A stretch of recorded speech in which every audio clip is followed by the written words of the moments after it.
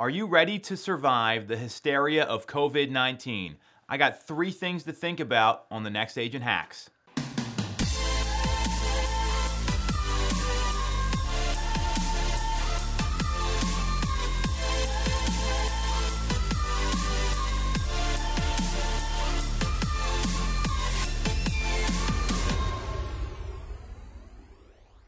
So if you've been watching the news, obviously very crazy time in our country right now, locally in the greater Philadelphia area, whatever market you're watching from, you're all going through the same thing, that COVID-19, the coronavirus, has been a very life-changing thing that's happened to our country. And what I know is that business is going to have to go on. Everyone's still got bills to pay. The mortgage companies didn't stop accepting payments.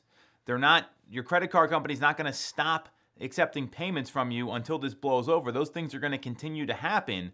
So we have an obligation to ourselves, to our business, to our families to keep working and to find ways to help buyers and sellers. So there's really going to be 3 things I want to recommend to everyone here to survive the hysteria. And it's very tactical, so it's going to keep with the theme of the show. The first is, what I'll tell you is I've been through the 2008 crisis when the real estate market melted down. When Lehman Brothers failed, the car companies failed. I was through all that, and my business went up that year. And the reason it did is because I showed up every day, I was ready to work, and I was getting on the phones, making more contacts, working to set appointments, and find people that are motivated.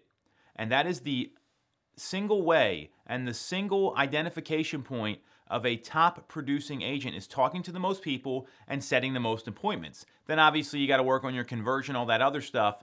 My point is this: put in the work. Sweat equity wins in times like this because it's about not being scared. It's about embracing the situation and really going out and helping people. And service is one of the core values that our team to the agent population, which is why I'm doing this video, as well to our clients that we serve. So do the work and don't hesitate, because if you are, someone else is going to find those motivated buyers and sellers, which leads into my second point.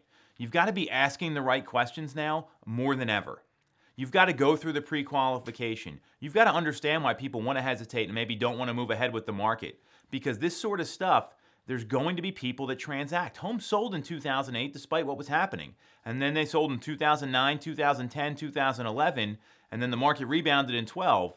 So was it tough? Absolutely. Was it hard? Hell yes, it was hard. And what I know is by committing to my business every day, and asking the right questions and knowing the questions to ask. So where are you planning on moving to? What's taking you to that area? All those sort of things. You know the questions, and if you don't, send me a message. I'll help you with it. That's what you need to be doing with every one of your prospects. Don't take shortcuts. And number 3, you want to be safe. You want to take some precautions. So keep some hand sanitizer in your car. You're doing an open house, get some Clorox wipes or some Lysol. That stuff disinfects against the coronavirus. It's right on the label. And maybe wipe down the iPad that you're having everyone sign in on. Wipe down the pen. All that sort of stuff if you're doing old school sign-ins at an open house. Maybe wait till people are feeling okay and meet with them then. Just washing your hands and being safe is going to be a really smart thing to do. And obviously if you're sick, don't go out.